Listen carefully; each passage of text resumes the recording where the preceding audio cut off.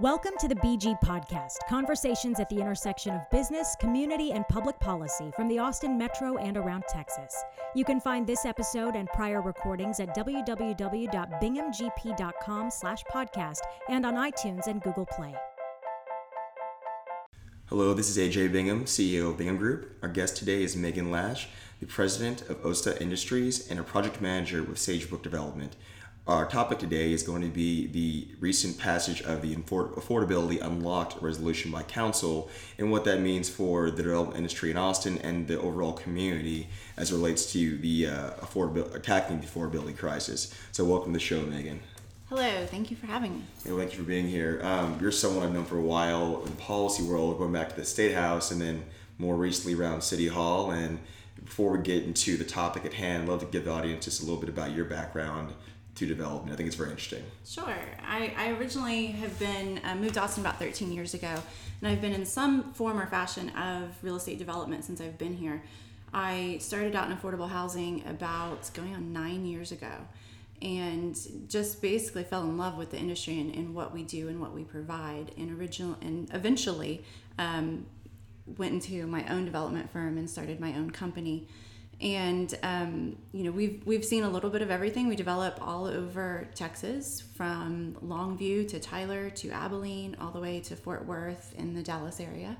So we get to see a lot of neat things and see how different city councils address the affordability issues that so many Texans face. We're actually in one of your developments right now. Yes, very proud of it. Yeah, in South Austin. La Madrid Apartments. It's just south of Slaughter and Manchac, and we opened it last year. It has 95 units, of which 85 serve residents that are 60% area median income and below. It will remain affordable for 35 years. Mm-hmm. So this will be a good asset to the community long term. This is actually a property that the general obligation bonds helped fund. The last cycle's general obligation bonds. 2017 election, was it? No, before that. It was the one prior. Prior one, before that. The years go by so fast. Yeah. So yes, this is a direct result of those bonds, and pretty exciting to see what they can come to fruition to. Yeah, very good. So getting the topic at hand, unlocking affordability. I think most folks listening to the show, and anyone coming to Austin knows that there is an affordability crunch, if you will, maybe crisis in this city. And the aim, just from reading the resolution from council, was to at least provide a set of tools for folks in your industry to better serve part of the community that's just really hurting for housing. And getting into that, can you just talk about some of the components of that are favorable? They're all favorable, the ones that you're really excited about. Sure. So the recent resolution that was passed, there's been several questions brought up on who can use it, how they can use it.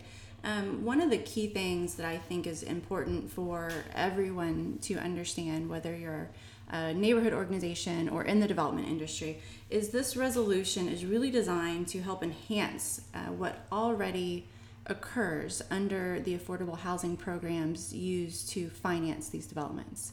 In other words, it's really geared towards developments like the ones that we're sitting in now, La Madrid, that are utilizing a housing tax credit structure to finance the development. And without that housing tax credit structure, it's very difficult to provide the lower levels of affordability. The 60% area median income and below units are almost impossible to provide without some form of housing tax credit over a long-term period. And so what this resolution does is it essentially helps us that are already out here utilizing this finance tool to create affordability. It allows us to build, what I've said a couple times now, smarter, not harder, and put more units on the ground with these development funds that we're already leveraging. On the smarter end, smarter, not harder, can you give us an example of that? Sure. So one of the examples that was widely publicized the last couple of weeks was my Aria Grand development just off of 35 in Woodland. And this is an urban infill development, one of the few remaining pieces close to downtown that have been undeveloped. And for those who aren't familiar, what is urban infill? Urban infill is one of the few just a property that is close to downtown, that is surrounded by properties that have already been developed, in an urban setting, like close to downtown. We are just south of the Riverside exit off of 35. Our residents will have some excellent views once we are built, and of course excellent transportation options and location to amenities. That particular site, and that if located under different ordinances or developed under different ordinances, we could have built more units. I built on a similar site in Dallas, exactly 1.4 acres, the same size as Aria, and we built 100 units. And so my point, with looking at how this resolution could have helped us had it had been in place back when we funded Aria Grande, is we could have built 30 more units on that site, serving residents close to the urban core. And so, again, this resolution is really just to help enhance what is already occurring, because there's very limited funds available. The 9% housing tax credit program that primarily serves the residents that we serve, there's only 3 to 4 projects a year that can get funded. There's other programs out there like the 4% housing tax credits that are coupled with tax exempt bonds. Those can also utilize this resolution, but again, this resolution is not going to be used by a market rate developer necessarily that is out there trying to put more market rate units on the ground. So it's going to be a very niche market, but it's a niche market that knows how to provide affordable housing. And so I feel like the council and Councilmember Kassar's staff and himself that originally drafted this resolution put a lot of thought into the metrics of affordability, and they did a very excellent job. It was a very thoughtful resolution from the start.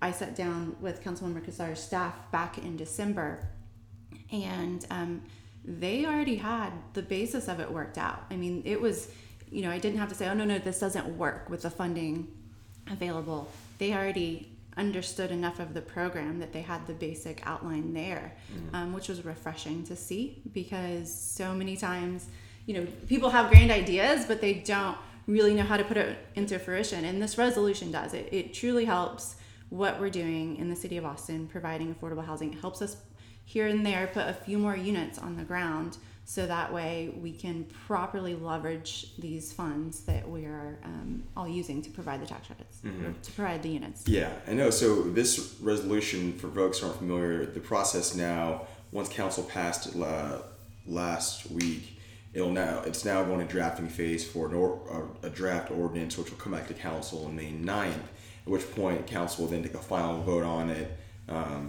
Just any amendments may be added to it and such, and testimony, but we're looking fairly in a few months this will be available. Arching over that are the discussions about a potential second try at a land use code rewrite. I know this came up in the discussions when Councilmember Kassar rolled it out, would be parallel to that. But with that part, just with the discussions during the last go round of Code Next, this resolution and the ordinance will come out of it is one part of solving the affordability equation in Austin. With a proposed second round of a code rewrite, what would you like to see in that, just from your industry? I mean, industry-wide, just what are some things you all would want to see besides what the unlocking affordability ordinance would do? I don't know if we have enough time to discuss all of those items. Maybe another show. That's good too. How about your top 3? So here. I mean, there are so many different things that I see. Because I not only work on the funding of these developments, I live and breathe every aspect of this development or these developments, that we're sitting in here.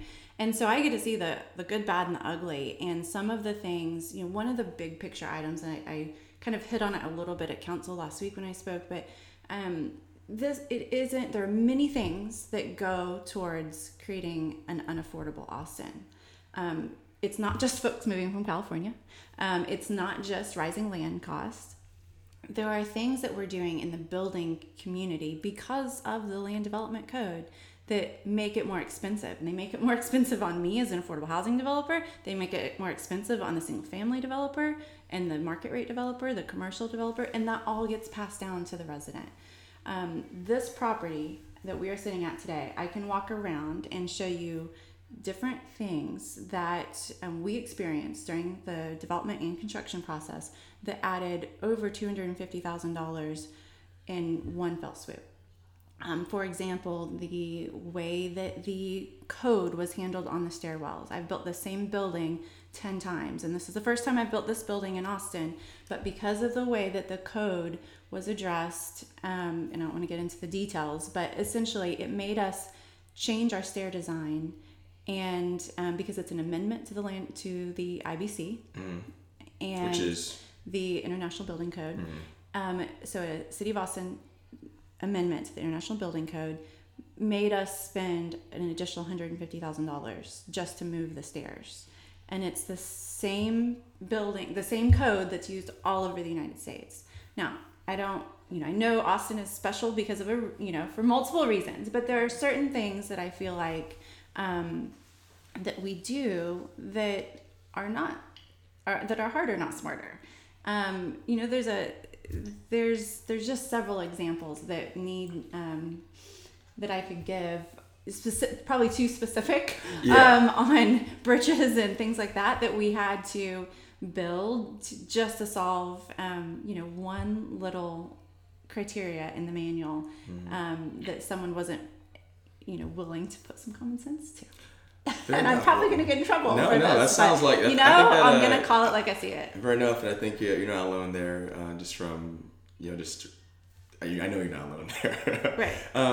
One thing too, overall, the developers in this city have a bad rap, or certain folks, I think, in the community are perceived a certain way, right? And I talked about this with a prior guest, Terry Mitchell, who's also pretty kind of involved in the affordability world. And I think in particular for folks who aren't aware, they think developer, they think condo tower, all the kind of the things that they associate with being quote unquote like wrong with Austin or such, and making Austin more unaffordable. I think it's interesting to me. Could you go into this detail about how does the industry of you're a for-profit affordable housing developer? How does that work, right? For folks who are unaware of that. Sure. So I think to be an affordable housing developer, whether you're for-profit or nonprofit, you have to really believe in what you do, and you have to believe in the purpose, because it is so much harder with the deadlines that we have, with the microscopes that we have on even our funding application. You really have to believe in it, and we feel like as a for-profit developer that we're able to provide some additional things to the community. For example, our properties pay property taxes. So we're putting a developed piece of property on the tax rolls. Now, that takes nothing away from the nonprofits, because they do excellent work. And the City of Austin honestly has really great affordable housing developers, both in the for-profit and non-profit world. So they both bring something to the table. And I think that, no matter what, the folks that are living and breathing this affordable housing business, we're doing it by choice, because it truly is not for the faint of heart. I am happy that I am able to get up every day, work hard, make a living, and do something for the good of the community. And that's why I love what I do so much, and why I spend all my time up in the middle of the night working on, putting together these details, because we are truly creating homes, and people sometimes forget that. When I'm out meeting with communities, they sometimes, just hear apartment, they hear affordable, and they don't think of the folks that this is serving, and dialing it back a notch to, this is who we serve. This is what we're actually accomplishing.